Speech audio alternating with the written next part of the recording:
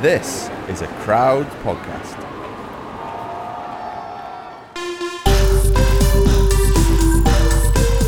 Hello, I'm Geraint Thomas. And I'm Tom Fordyce. And you've just entered the Geraint Thomas Cycling Club. Brought to you by Zwift, the indoor cycling app. Jump on your smart trainer and jump into Zwift. Croeso, or welcome.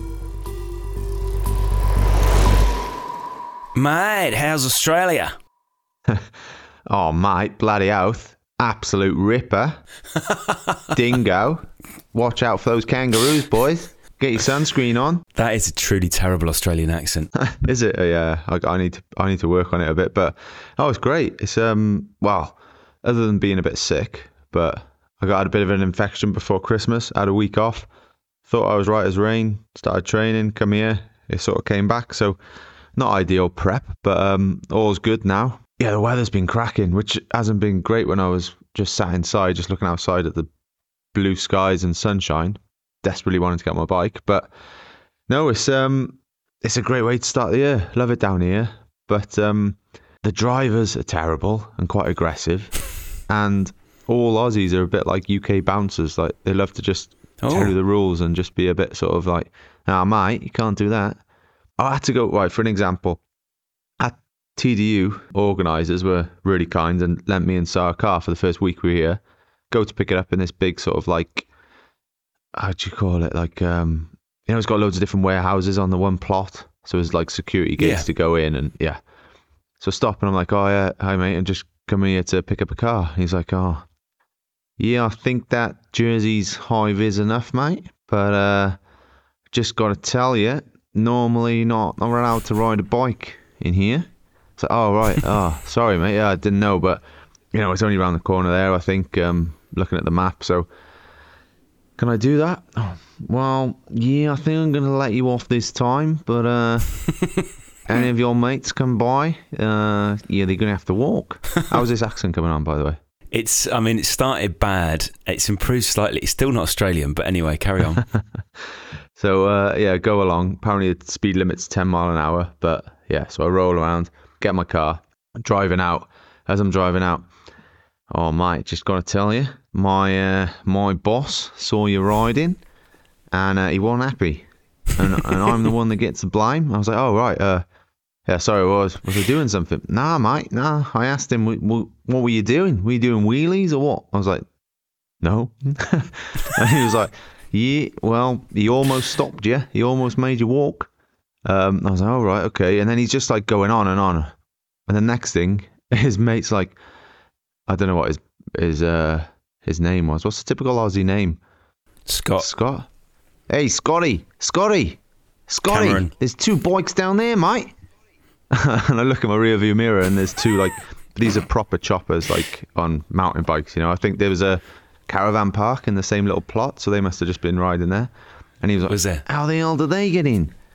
And he was like, "Oh, mate, I don't have my radio. Get my radio." And like, he was full on like they were getting attacked or something. So he's like, "Right, mate, on your way." I was like, "Oh, cheers, mate. Yeah, thanks for your help." So, yeah, they love a rule, but to be fair, it's good. It is good.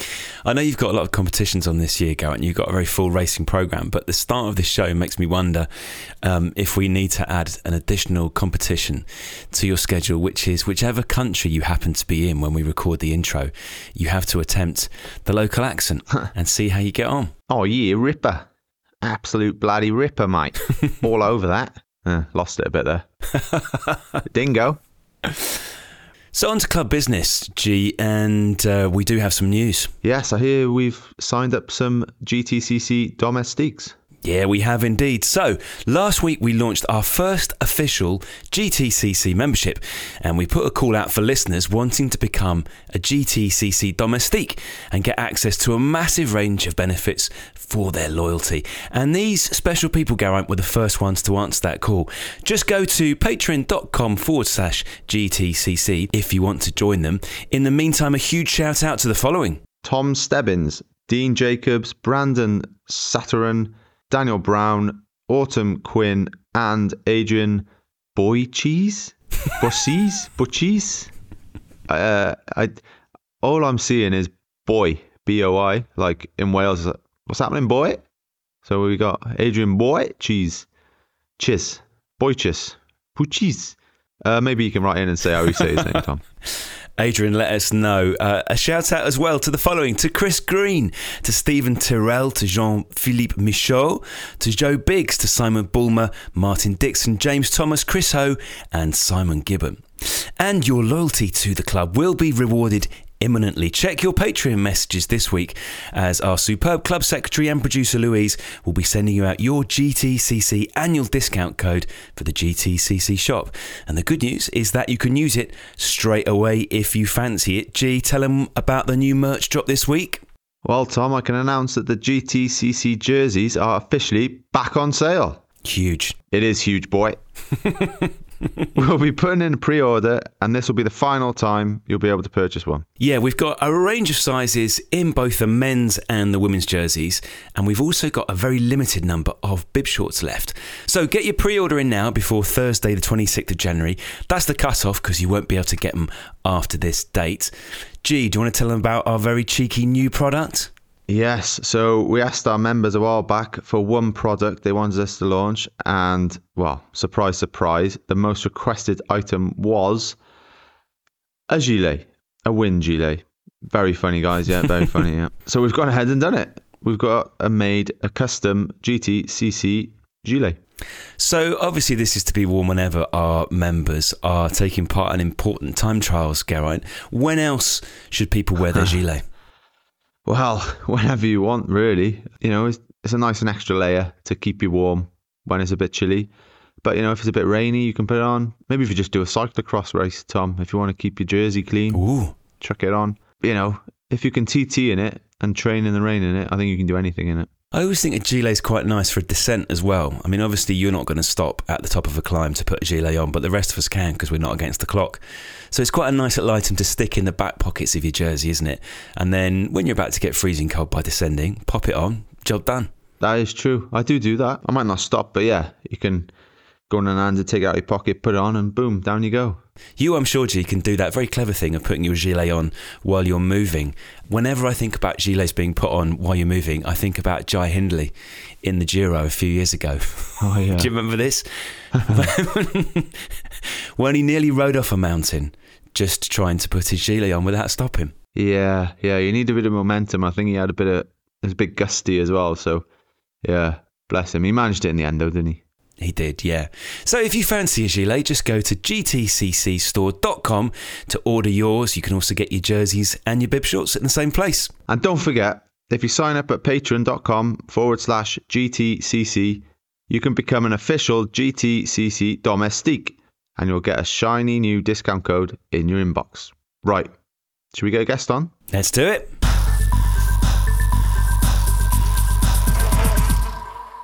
We all love coffee, don't we, G? Never do this pod without one, Tom. Or a ride, actually.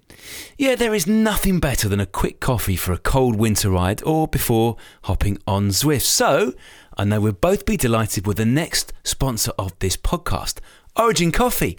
Also, there is a cheeky discount code we've got for all our listeners.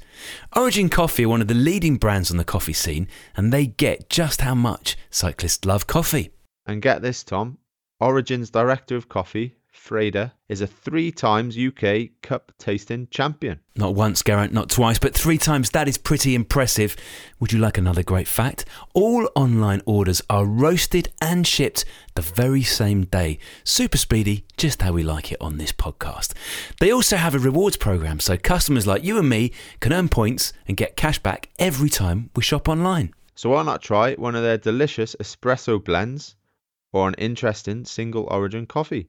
There are so many profiles to try, and all the coffee comes in home compostable bags. So if you want to order some Origin coffee and get a massive 30% off, just go to origincoffee.co.uk and use the code GTCC30 at checkout. That's the code GTCC30 at checkout. Go and get yours today. Enjoy! Have you ever felt like escaping to your own desert island? Jane Gaskin did exactly that, trading in the family home to begin a new life in the tropics. But she soon discovers that paradise has its secrets.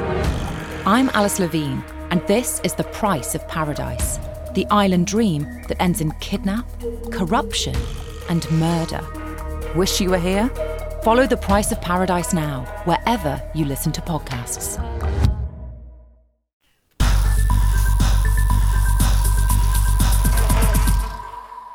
Tom, we're joined today by a former Ineos teammate, but he had an incredible 2022 season, finishing second in Tour of Flanders, and then a couple of weeks later, launching a solo attack to win the famous Paris-Roubaix. So it's fair to say he's pretty good on cobbles. Welcome to the GTCC, Dylan van Baal, DVB. Thank you. Thanks for coming. It's been a bit, a bit hectic getting here. So I dropped off a mic to Dylan yesterday, Tom, being all prepared, professional as I am. Like it. And Dylan messages me about 20 minutes before we start. I forgot, I actually don't have a laptop anymore, so I can't plug this microphone in. I've got an iPad, so it's like, don't worry. Monaco's a small place. I'll bomb up to you now on the scooter. Jump on my scooter, no petrol. I was like, the light's been on for a while now. I don't know how long it comes on. On scooters, I'm guessing the range is a little less than a car. You can push it a bit in a car, can't you? Anyway, go into this petrol station. There's a little roundabout by it, and I was just in a bit of a rush, don't want to keep Dylan waiting. He's as you can see in the video, he's got stairs in his apartment, so he's making money, Tom. Time is money. And kind of just swing left into this petrol station. Police guy comes over. Come and see me when you're done. Okay, yeah. Took me about 10 minutes to find the petrol cap. It's a new scooter. It wasn't in the usual place under the seat. Oh. It was in the side bit. It took me 10 minutes just to open this side bit. When you just can't do something and you keep doing the same thing. Was it locked? Did you have to use the key fob? I had to use the key, but I had to sort of push it in and twist it in a weird sort of way. It was like escape rooms, man. Anyway, I finally get into it, fill it up, go see the policeman. Luckily, he was like, normally it's €150 fine for doing what you did there. And I was like, that's steep. He was like, but don't worry, have a good day. You can get going. So I feel like I'm winning at the minute, to be fair. The luck is on your side. Yeah. So I've got a feeling this is going to be a good podcast. Anyway, enough about me, but Dylan, how are you, mate? I'm all good. Back in training. Yeah. So as I said, former teammate, because come January the 1st, you will no longer be my teammate, but go into the darker side. Is it? It's the Dutch side, so it's not so dark, no? It's pretty dark, mate. The Dutch. You like the Dutch. We all know that. Yeah. To be fair, you got a strange sense of humour. You're all a bit too tall for my liking, but, you're not bad. You're not a bad bunch. Happy with that. I take that. Dylan, you are also our third Dutch guest of the series, so I think that shows how much Geraint likes the Dutch. My first question to you, and this goes back to the very first series of the GTCC, when we had another former Dutch teammate of Geraint's on the pod, and we found out how many Dutch swear words Geraint knew at that point. Geraint, that was probably 2 years ago, wasn't it, when we spoke to Wout Poels? So I wonder, Dylan, if you have taught Geraint any more Dutch swear words in the intervening 2 years. We have to find out, no? No, I don't. Don't think so. No, I don't swear, Tom. I'm just a very polite, nice guy. He changed in the last 2 years, actually, a little bit. He now know the nice words, actually. Go on. Thank you, well. Yeah, there you go. That's all you need to know, Tom. Surprisingly polite.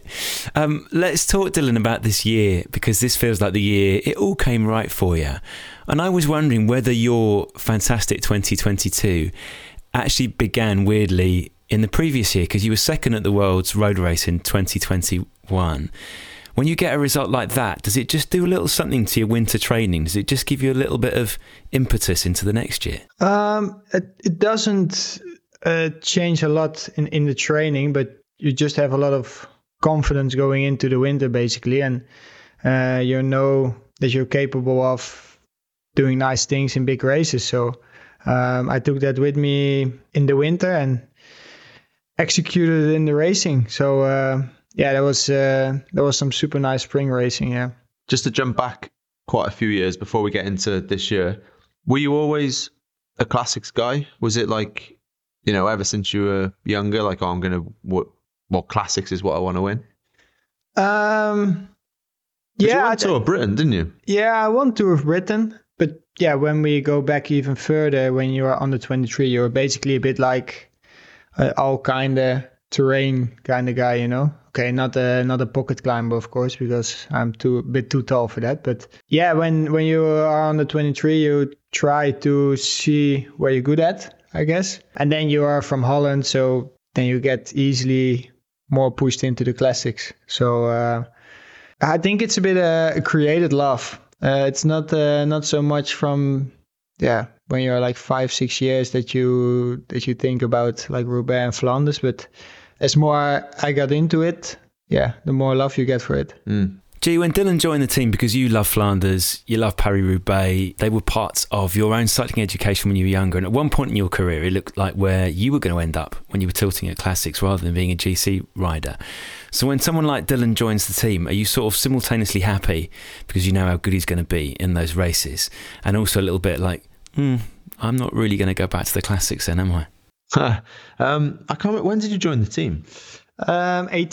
2018. Okay, yeah. So I kind of left the classics by then, hadn't I? But yeah, I was happy to, knowing that Dylan was a strong rider, and he certainly helped me in the rolling terrain and the flatter days of the Tour and things like that, and other stage races. But at the same time, just happy to have someone like that in the team, because the classics was one thing that had always eluded us. In the Sky years, we'd never been third a couple of times, I think, with Stannard and Fletcher, but never done much more than that. I'd won E3 and we'd done well in a few of the other semi-classics, but when it came to Paris-Roubaix, we hadn't really nailed it. And we'd come close and we'd had a lot of potential, but never really done it. And yeah, getting Dylan on board certainly strengthened that lineup. But just goes to show, it all came together for him this year, but he's been a quality bike rider for years. And yeah, so it kind of shows there's a lot of luck involved as well. You got, or just not have any real bad luck, because when it comes to Roubaix,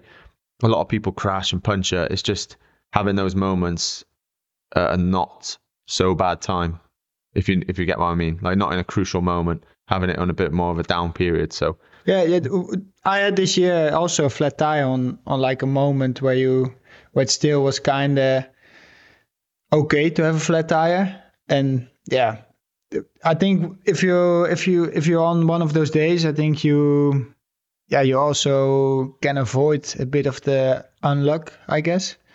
And I think on that day everything came together, and I had not a lot bad luck. So I was happy with that. That's one thing as well, Tom. I think when you're on a good day, moments like that almost don't affect you. Because I remember in Swiss, I really needed a wee, and Swiss this year, and it was quite a sketchy moment. But we were going to do a big descent and then the final climb, and I just said to Omar, I was like, he was pushing me. I was trying to go on the move. I just couldn't get going. So I was like, mate, let's just stop. Slammed on, braked, did the business, got going again. And then we get back and he just turns to me and he's like all sweaty. It's like, gee, this was an expensive one, huh? But I was just thinking, I didn't really touch the sides, mate. Like, it was, you know what I mean? So when you're good, you can sort of get away with things like that almost. But you say that, Dylan, and I'm sure we're going to get into it later. Actually, I'm not going to give the story away. But you had a bit more bad luck than just a puncher. That's for sure. Do you know what I think we should do, G? Earlier in this series, we had a lot of fun with Michael Matthews. We did a real deep dive on his stage win at the Tour this year when he won on the stage finish to Mond. So let's do that with Dylan. Let's do a real super deep dive into Paris-Roubaix this year to find out how it all happened. And I suppose the way it starts with these things, Dylan, it is such a strong team that Ineos had for Paris-Roubaix this year, wasn't it? You pretty much got everyone who's been a guest on Geraint's pod. So you've got Luke, you've got Kwiatek, you've got Garner.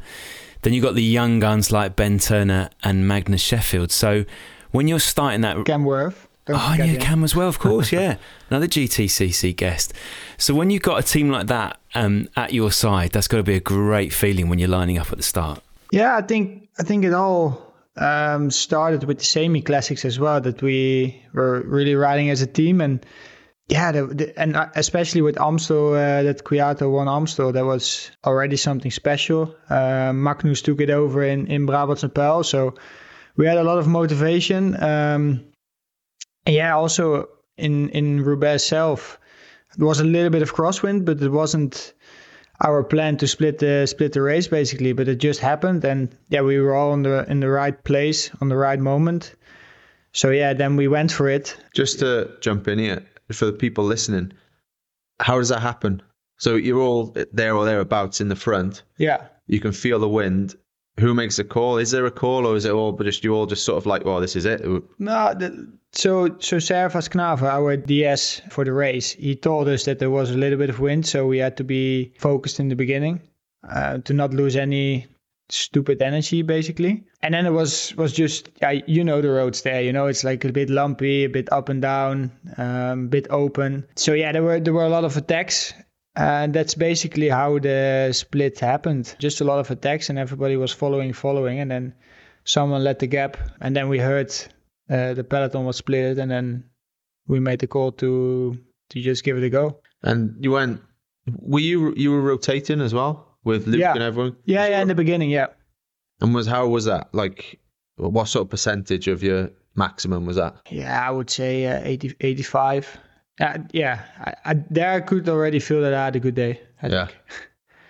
So Cam must have been well over his limit then. If you're at 85%, no disrespect to Cam, but you were on something. Yeah, but you also know that it's not gonna happen very soon that you are in a situation that you hit the first cobble section with maybe 60, 70 guys, and with 7 guys of your own team. So you need to take that advantage and make the most out of it, We went, I think, the cobble section, 30? We went, the 7 of us in front. And you also know how that's not going to happen, like, anytime soon. So what are you thinking then? 200 odd K to go? Yeah. And you're all rotating at 85% of your maximum. Like, what are you thinking then? Yeah, you think it's going to be a long day. Yeah, what I said, I think that was the perfect situation for all of us. We all also know that if it was a full bunch, then we would have probably lost a few guys already on the first cobble section. But in this case, we could have some bad luck as well with Kwiato, of course, crashing and Magnus, I think. So we had also our bad luck. But it was also possible to have some bad luck because we were in front. There are so many random things, G, aren't there, that can happen at Paris-Roubaix. Like, I don't know if you, when you were a kid, you used to watch the Grand National and used to do a sweepstake or anything like that with your mum and your dad and your brother. But in the same way as you watch the Grand National and you can have a favourite going round and then something will happen. Might not be a mistake the favourite makes, it might not be a fall, it might be they get cut up by a riderless horse. It's such a random race. And Paris-Roubaix always seems that way, in the same sense that you can have the best laid plans and you can be on great form, but something can come in and mess it all up. Yeah, most definitely. Fortunately, they don't put you down if you, injure yourself badly.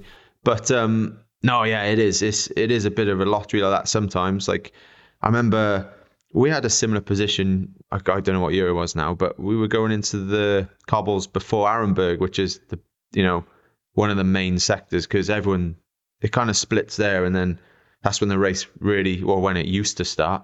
And we were going along there and I was feeling great, and then just hit a bit of gravel on a 90-degree corner. And that was it. It was on the deck and then was out at the back, and then you're kind of fighting your way up. And I was just coming up on the right, and then there was a big crash on the right. I got squeezed into the barriers, boom, down again. This is into the entrance of Arenberg. So then you're starting there on the back foot, you're chasing full gas again, managed to get back. Just as I get back, we're about to hit another sector, and Heyman was in front of me, and he just bunny hopped this curb. I just didn't see it coming. Heyman's a big boy, and I was a bit gassed from 20k of chasing, basically. Hit this curb and crashed for third time. And that was all within 20k, and by then my race is over. But and as Dylan says, it's very often that you enter the first sector, for instance, which is still good 200k to go. I think it's a long way out. Yeah. But even by the end of that, the chances of you having a full team is pretty minimal, even with 120 odd guys in the group. So for them to enter that all on the front, 7 of them in a group of 30, was a great way to start. Yeah, I also remember the year that we did Roubaix together, that that you also crashed on the first cobble section. That was your race over as well. Oh, 18. Yeah. It was super muddy, wasn't it? And it was... No, it was just one section. I think it rained overnight. So it was like just the first section where it was a bit muddy. And do you remember the recon though? Yeah, the recon was pretty muddy. Yeah. Stannard slapped off and he was just like, it's as if he just, jumped into a big mud puddle. Yeah. He was Yeah. covered. I remember that night before, I was dreading it, but I was like, oh man, it's just not a nice feeling knowing that it can just be absolute carnage and you can do everything right and you can still just end up on your ass. I remember that one, yeah. I was probably 30, 40 back and there was a crash in front. You can't really brake, can you? You try to get out, move, but then you slip on the mud and I was like, what am I doing here? I'm trying to win the Tour and I'm scrapping in the mud in Roubaix. But that's because Roubaix had a stage in the Tour, so we thought it was a good idea to do, but wasn't in the end, really. At the end, it worked out, no, for the Tour? I guess so. Lucky I didn't do any damage, but yeah. So Dylan, when you're halfway through the race this year and the legs are feeling good and the circumstances around the race are starting to work out in the sort of way you'd like them to, how do you stop your head getting ahead of itself? How do you stop yourself thinking, hang on, this could be the year, this might be the year? Yeah, you're not really thinking about it at that point because you know that it's still half race left and there can happen so many things as well. So you just try to stay focused and be in front of when you enter the couple sections, basically. So yeah, it's a bit further in the race where you really start thinking, okay, this could be a really nice day. Because even though we had like 7 in that group of 30, didn't you go back to the group behind with that puncher? Yeah. So it was basically where we always start the recon in Denay. I knew there was a section of 11 or 12k of tarmac. So that's where I changed my bike basically, because I knew that you had a bit of time to recover from it, and I knew that the group behind me was super close behind. So yeah, basically when I changed my bike and I was in the second group, we already catch the first group before the next section. So that was actually perfect for me to change it there. And in the end, you weren't clear. Was it about 19k to go when you weren't clear? How did you decide to make your move there? Before we jump into that, Tom, tell Tom about what happened. Well, I don't know when it happened, but yeah. So I changed my bike at that point. It's basically a bit halfway race, I guess. Yeah, 120 to go, is it? 110, 120. And then after that cobble section where G was talking about that he hit the deck, after that section I could feel that my front brake was not as strong anymore as before. So I was like, oh, maybe it's losing some pressure here. So yeah, going into Arenberg, I felt a bit scared, to be honest. So I drifted a little bit back, and then I tried after Arenberg if my brake was still there, and yeah, it was basically gone. So I finished with only my rear brake. So maybe that was my luck. So I couldn't brake too much. That's the secret, Tom. Don't brake. Just talk us through, I don't mind which of you does this, but just talk us through for people who have never ridden on cobbles, right? The difference between having a working, functioning front brake and having just a rear brake, the difference that feels when you're trying to slow down, what it does to your bike. I'm happy that it was my front brake that was gone, because I think if you only have a front brake, then it's a bit more hard to really control it, I think. Yeah, especially with the gravel and the mud and stuff. Like if you've only got your front brake, it's a bit more dodgy. Yeah. It's more powerful, obviously, but yeah, you easily lose your front wheel. Yeah. But then also, I think a lot of things people probably don't realize, but there's actually a lot of corners on the cobbles. It's rare that you have one sector that's just pure straight. You know, Arenberg is straight, but the rest tend to have a few cobbles. So you definitely have to brake, and you have to be sort of choose the right gear, because you don't want to be too sluggish coming out of corners and stuff, and accelerating out of corners and everything. You know, it all comes into play. So yeah, brakes are pretty crucial, I would say. Is there a danger if you're just using your back brake? And maybe, listen, I'm not on the same sort of bikes as you guys, is there any danger if you're using the back brake that it gets a bit skiddy, that it gets a bit too grippy? Yeah, luckily I've always had two, so You have less power, that's for sure. You have less power with the rear brake, but yeah, I don't know. did it play on your mind much? Because I guess you must have to think a bit more.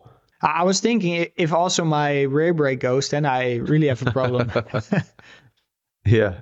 Yeah, like that point where you still have some pressure, and then that's the only scary moment where you think, maybe I have just a rear brake left, and then you forget about it actually. So yeah, there was just one section where you enter Arenberg, also because there was a little bit of dust, I think, on my rear brake. So yeah, I wasn't braking so much, to be honest. I guess by that point, you couldn't have changed your bike again. Yeah, I wanted to, but the car was so far behind, and I guess they didn't change my wheel from the other bike, so I couldn't really change actually. So maybe that was also my luck. Okay, so you're down to one brake, and then 19 kilometers to go, you decide to make your move. Why at that point, Dylan? Yeah, because I knew this is the cobble section before Carrefour de l'Arbre, which is basically one of the hardest of the race. And I knew we had crosswinds from the left, and then we turn right, and then we had crosswinds from the right. So I knew that it was a hard section because of the wind there.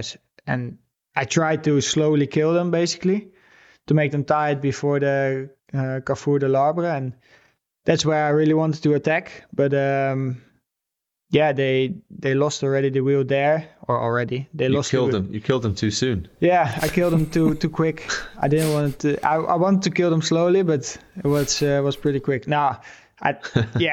And I wanted to give it a big attack on Carrefour, but then Servas was saying that I already had a gap, so I didn't look back anymore.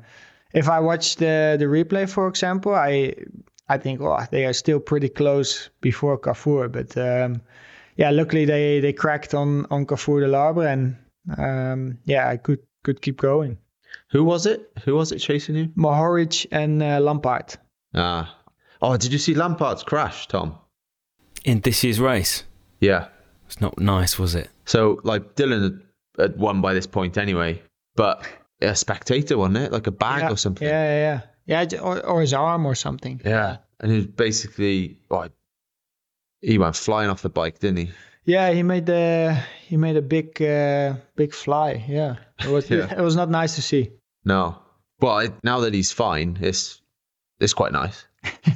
You know what I mean? If he'd been badly injured, then it's not good, but he's okay. So just Google it, Lampaert crash. YouTube. It's one of those crashes, isn't it, where in the days afterwards, different videos emerge where people have been filming it on their phone. And then you see it from different angles, and then you just hear the horror from the spectators as it's happening, the gasps and the clattering of a bike hitting the deck. Yeah, it was just like the way he crashed, like how his body went through the air was... Yeah, that's not nice to see. That's the one thing with Roubaix as well, because you're always going for that tiny bit of dirt, like that bit of that's a bit smoother there. I'll get off this cobble here. But the crowd, obviously, is so... Well, there's a lot of people come from Arenberg on, really. And atmosphere is amazing. But, it's dodgy moments. Yeah, Carrefour, I didn't really ride on in the grass. I was just like, I can't take the risk to... I was going to ask that. Yeah, you purposely stayed on the cobbles all the time then.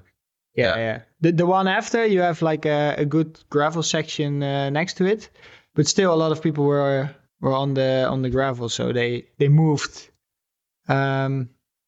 luckily, on time for me. You riders always seem to get to certain spectators slightly quicker than they imagine. There's the point where the spectators are all leaning out into the road and waiting for you guys to come along, and the majority dip out of the way in time, but there's always one or two who seem slightly startled at the pace you're going and leave it a little bit too late. Yeah, being drunk doesn't help. And didn't Daniel Oss smash into someone as well? Yeah. That was a bad one as well, but enough of crashing anyway. Yeah. Jesus, I've just caught a glimpse of the actual cobble. I didn't see that when I came in. No? It's That- hiding. Oh, the trophy. It's heavy. It looks bloody heavy. It's huge. Yeah. Because I haven't actually seen one in real life, Tom. Well, I've seen it from afar when I've been depressed, caked in mud, thinking, "Oh, you bastard! Wish I'd won that." But because I won one for the junior one, I reckon it's a quarter of the size of that. Yeah. That is. Well, as it should be. Well, okay, Tom. Okay. To be fair, I wouldn't be able to lift that up now, let alone when I was a junior.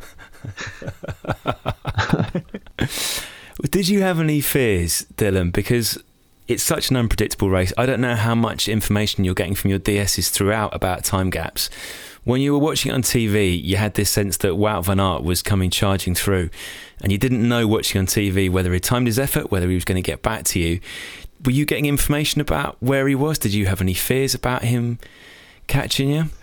To be honest, if I think about that now, I don't really know what information I got at that point. I was just so focused on staying on my bike and get as quick as possible to the finish. The only thing that I remember is that like 5K to go, the car came next to me, and yeah, then I knew that I was going to do it, you know? Yeah, until basically the second last cobble section, you don't really want to think about it. You just want to keep pushing and go as quick to the finish as possible. How about that drag on the road? You know, after the last sector, or the last proper sector. Yeah. That's where the car came next to me. So yeah, I was like, okay, if I can get over this drag and they are not catching me, then it should be all right. But then the car came, so I was like, okay, I think the gap is quite big then. Because this drag, Tom, it must be 2%. I don't know. It's not, or maybe a little bit more, but it's nothing. But at the time, it feels like Alpe d'Huez when it comes to the end of that race. But if you're winning by 30 odd seconds or whatever it was, I think it's be a bit easier. Yeah. It was. This was one of the times that it was easy to go over it. Yeah. What's that feeling like then, Dylan, when you finally dip into the velodrome in Roubaix? Because we've all watched it as kids. We all know what it means. And you turn into that velodrome and it's going to be you today. Yeah, that was insane.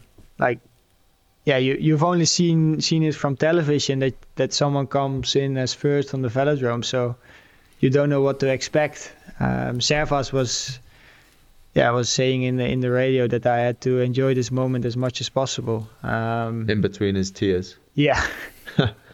Yeah, he didn't speak much at the end anymore because he was crying, but he could still say that. There was something special that everyone is there to cheer you on, and I couldn't believe it. I watched the big screen to really see if it was happening, you know. And then I still went quite hard the first lap, and then I saw nobody was coming. Saw Dave on the finish line already the first time when I passed, and then I still saw nobody coming. So then you realize that you've made it. I've had a similar feeling to that, Tom.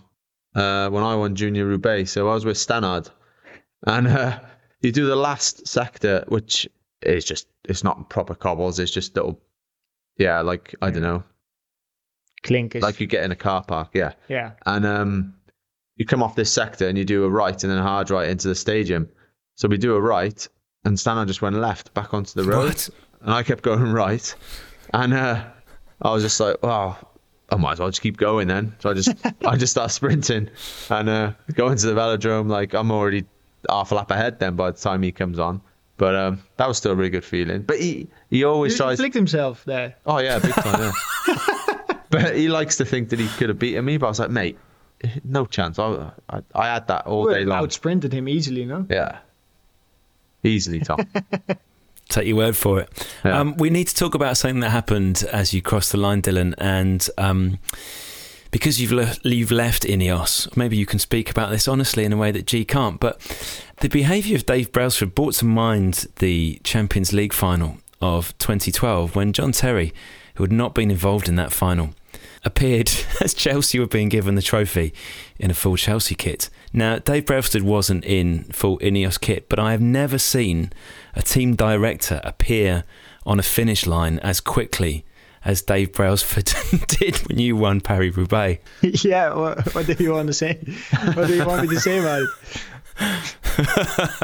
It was hard to break though. With one break, I almost ran him over because I had only one break. Yeah, I mean, that was actually also the only person that I really saw there, because I was standing on his own and you were riding in your own little world, and then he's standing there. So it was, for him it was also probably a special moment.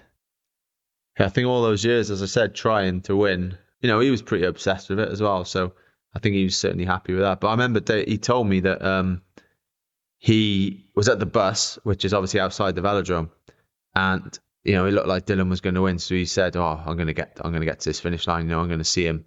And he said he left. And Rod messaged him something like, oh shit, or oh my God, or I can't. Yeah. And I don't remember what it was, but it was the Lampart crash, I think it might have been. So then Dave got this message. I was like, oh no. But then he has no signal and he can't see a TV or anything till he gets into the velodrome. She has no idea what's happening. Then he gets into the velodrome and then sees Dylan still on his bike, and then sees a few replays of Lampart. It's like, oh, that's what it must have been. But can you imagine? Oh. Not the lucky charm there. Yeah, I think we need to let him off the hook. Look, it's an essential part. As you say, G, it had been a very, very long wait for Ineos and Sky before that. And also it's an essential skill, isn't it, of a team leader to be there when it matters. I remember the final time trial in the Tour in 2018 down there in the southwest of France, and much as you were delighted to see Sarah running towards you as you crossed the line and your Tour victory was guaranteed, Dave wasn't far behind her. Yeah, Dave and Tim were there actually, yeah. So that's always a funny one though, isn't it? It's like you're celebrating the win but you still got a stage to go. But they are special moments because they're very rare, let's be honest, unless you're like Boonen or someone, or people that win a lot, Froome for instance, unless you're one of them, then, or Pogacar, he seems to win a lot, but it's not a given. So you work so hard, you have so many knocks and stuff, and especially guys our age who've sort of been through the ringer a bit, you've had big disappointments, you've been close. That was one thing I was going to ask Dylan, like you were second a couple of weeks before in Flanders. Did that take pressure off or did it keep it on? Like, were you just like, wow, I've got a podium now. It's a good result. This is a bonus race, or is it like, oh shit, I can do this now. I need to.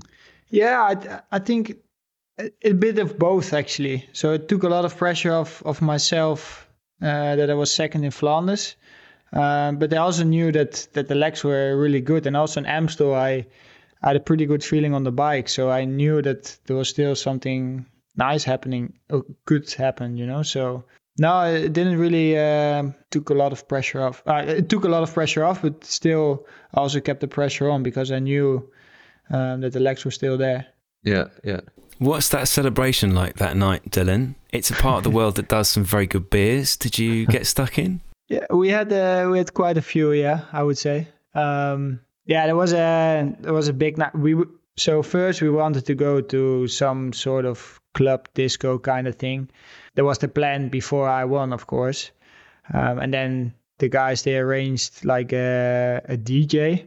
So a DJ came in, a few of my friends came in, my family came in, and the whole team stayed. Even Dave canceled his private flight to stay there. So that was also pretty cool. And I basically don't know how late it was. So it's all been a bit of a blackout. Always a sign of a good night, that. Yeah. Didn't the Plusker come as well? Yeah, so we said to Laurens, if we be on the podium in Roubaix, you should come and celebrate with us. And then he was like, yeah, I will come. And then he was basically the first guy that was at the hotel. So that was pretty cool. And what about one of your mates? Did they almost die in the canal? Yeah, so I was there, but also I wasn't there. So he went outside to take a wee, I think. And there is, have you been there? Not the new one, no. So there's like a little lake, or no, a canal. And of course it was dark, so you couldn't really see anything. And he walked outside walked into this canal, and then he almost drowned himself. So I only heard this the day after, because then the guys were telling me. But it could have ended not so nice. That would have put a downer on it, wouldn't it? Huh? That would have put a downer on it. Yeah, that wouldn't. Then I would have a headache and full of tears, I guess. Geraint, I'm going to throw some numbers at you from Dylan's ride, because I know we've got listeners to the GTCC who appreciate these sort of things and can also compare them to the sort of numbers that us lowly amateurs can put out. So try and put these into context for us, if you will. So it was the fastest ever winning time at Roubaix, 5 hours 37 minutes, an average speed of 47 kilometres an hour, an average of 341 watts. Now, I find that slightly scary. I did a Zwift session before we doing this, and it was based on FTP, and my FTP target was 320, so that's ludicrous. Here's the other number which terrifies me. So Dylan's peak power, and I think, Dylan, you can correct me if I'm wrong, this came when you were jumping across to the lead group. Your peak power was 1,126 watts. That blows my mind. Well, it's not so incredible, no? Yeah, even I can do that. Can you? Which isn't saying a lot. But yeah, the average is just bonkers. The speed, for instance, it was a tailwind all day, which obviously helps. But the way the race went as well, attacking so early on and the crosswinds, etc. I think as when Dylan was talking about, the sectors and the wind direction and stuff, knowing the course makes such a big difference. Knowing when to change his bike, that would have saved him a lot of energy. Knowing when to attack as the wind is coming from this way, and knowing you're gonna turn up in 200 meters, and so all those things come into play when it comes to that. But 340. Yeah, I think that's normalized power though. Okay, so freewheeling and stuff isn't taken into account, but still, when you're pushing that much. That's over 5 hours. It's not bad. So yeah, it's like one of those days that. Yeah, what you say, because of the wind, because the way they raced, you also keep pressure all day on the pedals. Normally, if there is a break going, you stop a bit, you chat a bit. But yeah, this year there was no time for that, So that also is probably one of the reasons why it was the fastest Roubaix as well, because it was whole day racing. Have you found, Dylan? I remember Geraint telling me after 2018 that he wanted to celebrate the Tour win properly, because cycling is so relentless. There's always another day's racing, generally just round the corner. So have you reflected much on Paris-Roubaix? Have you had the chance to think about it and look back at it, or have you just gone straight on to the next race, wherever it may be? And I've spent like 2 weeks in Holland after Roubaix. And yeah, basically every day you go out for dinner and everyone wants to celebrate, and I'm the first person to say, yeah, I'm up for that. So yeah, no, it was a really special 2 weeks to really celebrate it. But yeah, then you also know that you have other goals still ahead. So yeah, I wanted to be part of the Tour team again, helping G win Swiss. That was nice. So yeah, I have this balance where I just, when I can do it, I just do it full gas. But if I have to focus again, then yeah, I can do that as well. So I switched the button after those 2 weeks again to really focus again on the Tour. But yeah, then in the off season now, I enjoyed it quite a lot again. It's lucky though that Roubaix, it falls at a good time for that, because obviously it's the kind of end of the first part of the season. So naturally you have a week off anyway. So if you end up winning Roubaix, it's a cracker of a week or two. So especially now, because Amstel was like before Roubaix, so it was really, I think only Kwiato had to do Liège the week after, but the rest of the team had basically a rest week. So that was super nice. And you said it earlier, Tom, but that was some week for the team. So they won Amstel on the Sunday, Brammenspiel on the Wednesday. We had like 3 guys in the top 6 or something. Yeah. And then to cap it off with Roubaix, although I did heap a bit of pressure onto the guys doing Liège, which I was one of them, and getting all these messages. Oh, let's keep the ball rolling. Let's make it 4 out of 4. First Flesh, I guess. Flesh. Yeah. So Yeah, Flesch was on the Wednesday and after Roubaix. That was terrible. That was even worse. No, I think Martinez might have been 5th, maybe. That's not so bad. He was top 5. And then Liège, we had a bit bad luck at the end. Martinez dropped his chain, but I think he ended up 4th or 5th in that as well. So it wasn't a bad end, but given the fact we'd won the 3 big races before, it was a bit of a downer. So sorry about that. We kind of let the team down there. But How's it going to be next year for you two? Because you've been teammates for a while. You also seem to be good mates. So is it strange when you've been together for a long time and then you're going to be riding against each other? Yeah, I think once the season gets going, it's going to be weird. Like, it's even weird now. Like, in September time, we were talking about, oh, yeah, this in October camp or etc., blah, blah, blah. And Dylan was like, oh, yeah, I'm not going to be there, actually, guys. I'm going to be with my boring jumbo teammates, talking about supermarkets or whatever you do. But were you in Rabobank under 23? Yeah, under 23, yeah. So it's kind of like going home for you, almost. Yeah, no, it really feels like going home, like speaking all the time Dutch instead of English. Yeah, it feels more natural. Yeah, it will be strange even now, when you're not anymore in this group app or like those small things. That's a bit different, and especially when the racing starts and we both have different kits on. That will be strange. But I don't know how much we will race together this year. But yeah, did you do Down Under? No. Algarve? No. Tirreno? Yeah, Tirreno. Yeah. Tirreno then. There you go. Be war. I'm not going to give you an inch, mate. No, me neither. Oh, you should let me out though. No, would you let me out if I was like, Dylan? Oof. I have to think about that one. Who would you prefer more though, the Welsh or the Belgians? In race? Just in general. If you would scream my name with a Belgian accent, maybe I will move then. Huh. Okay, give that a go, Geraint. Have a little test run on that now.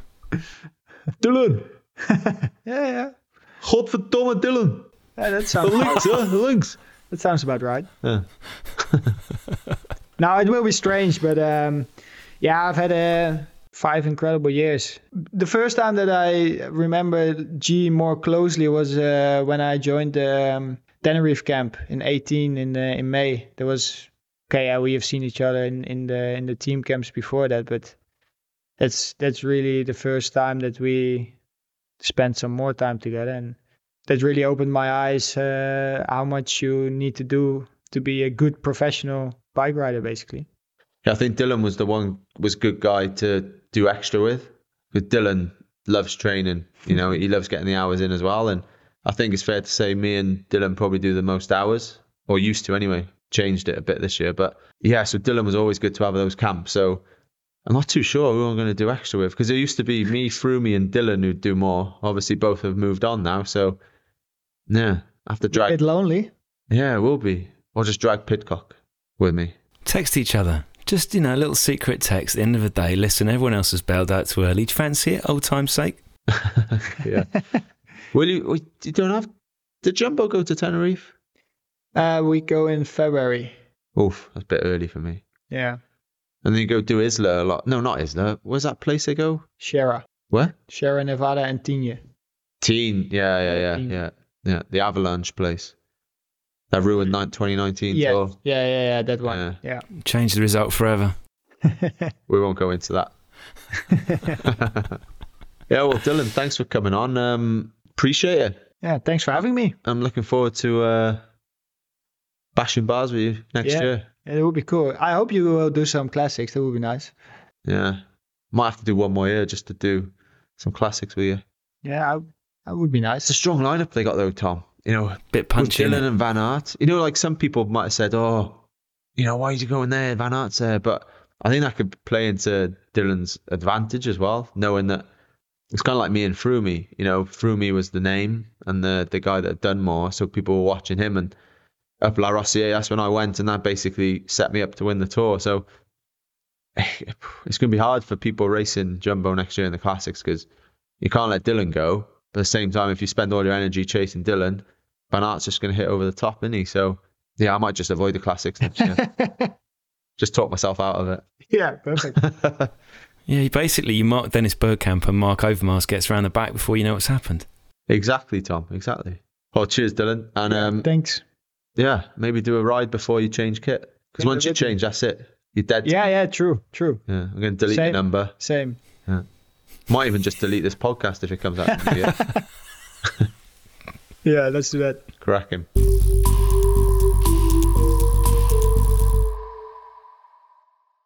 Gee, I am delighted to announce that we have got Momentous back on board as a sponsor for Series 3 of the GTCC. Momentous, a little bit like UG, are dedicated to optimising both the mind and body, and they're leading the way for high-performance seekers at all levels. Right, so for those not familiar with Momentous, G, tell us all about their flagship product. Yeah, so PR Lotion is something I've used on my body for years, Tom.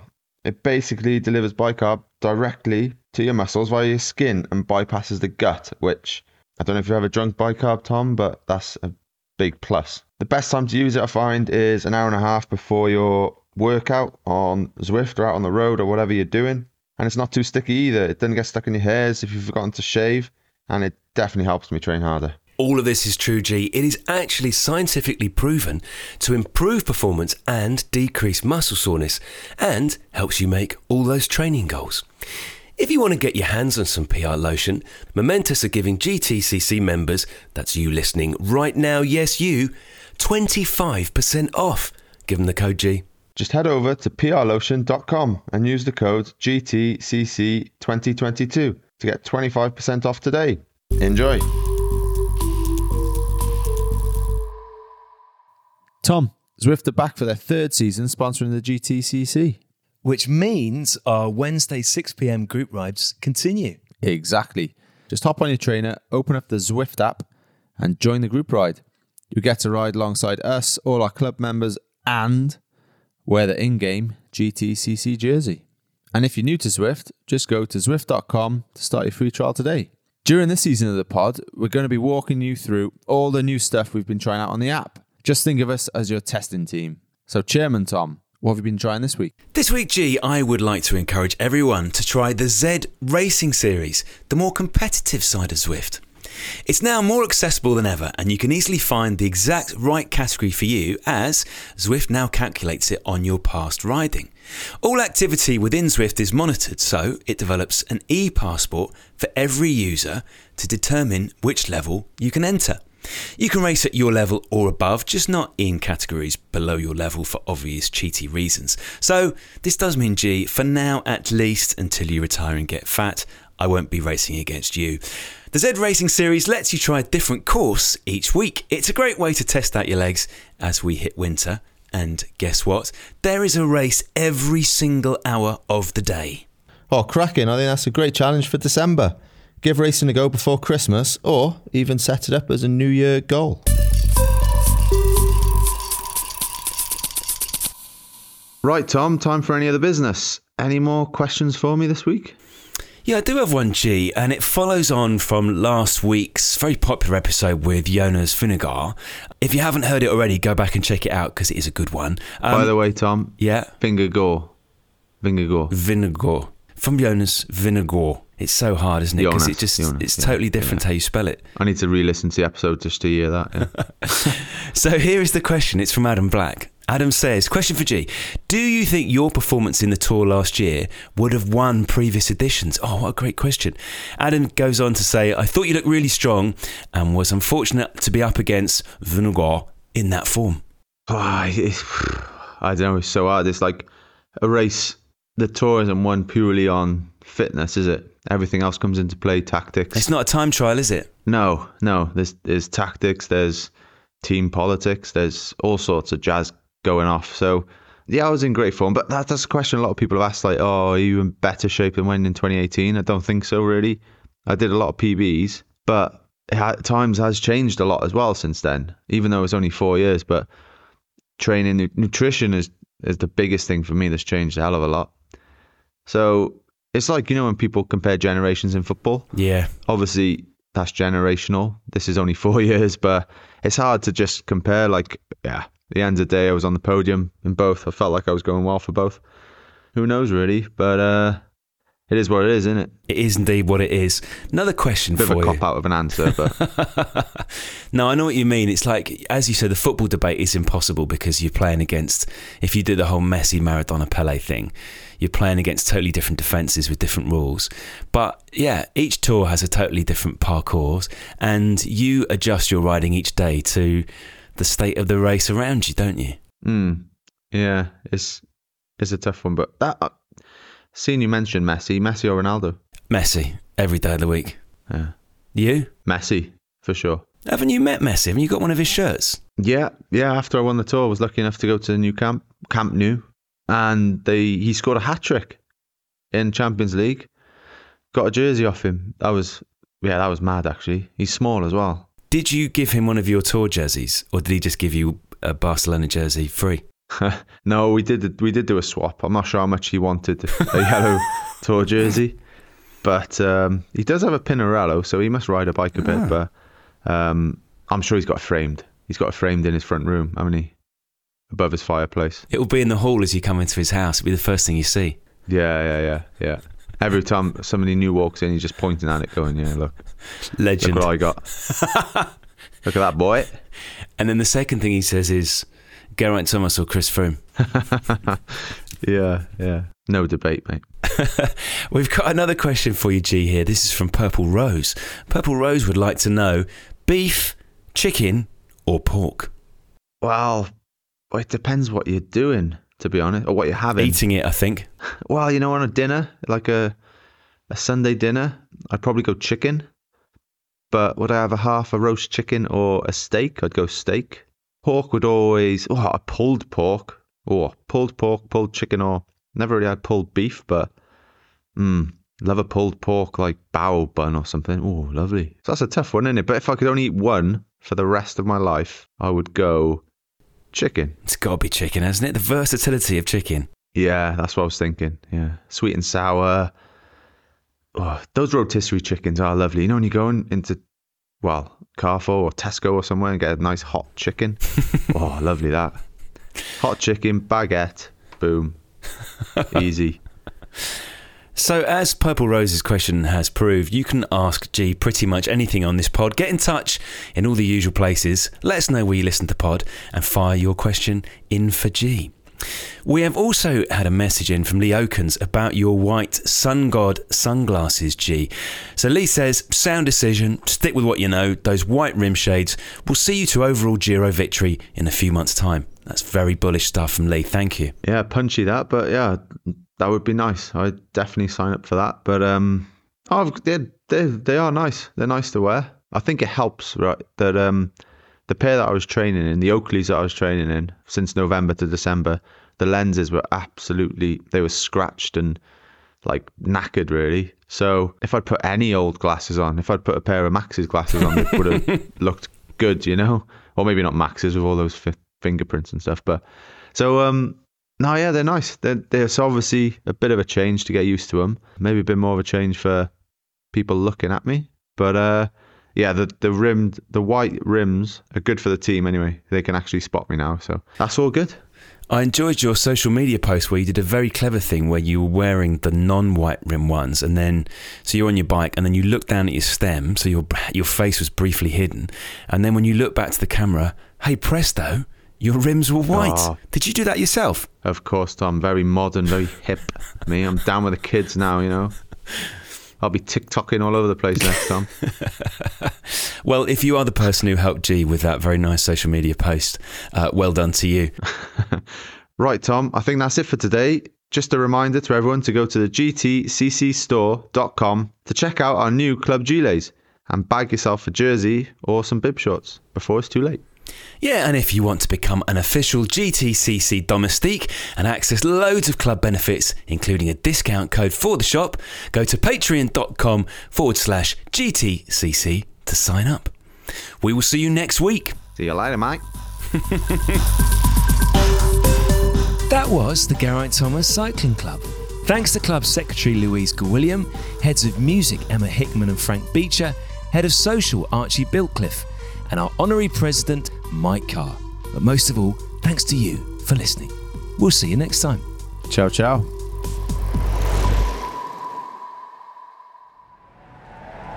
Crowd Network, a place where you belong.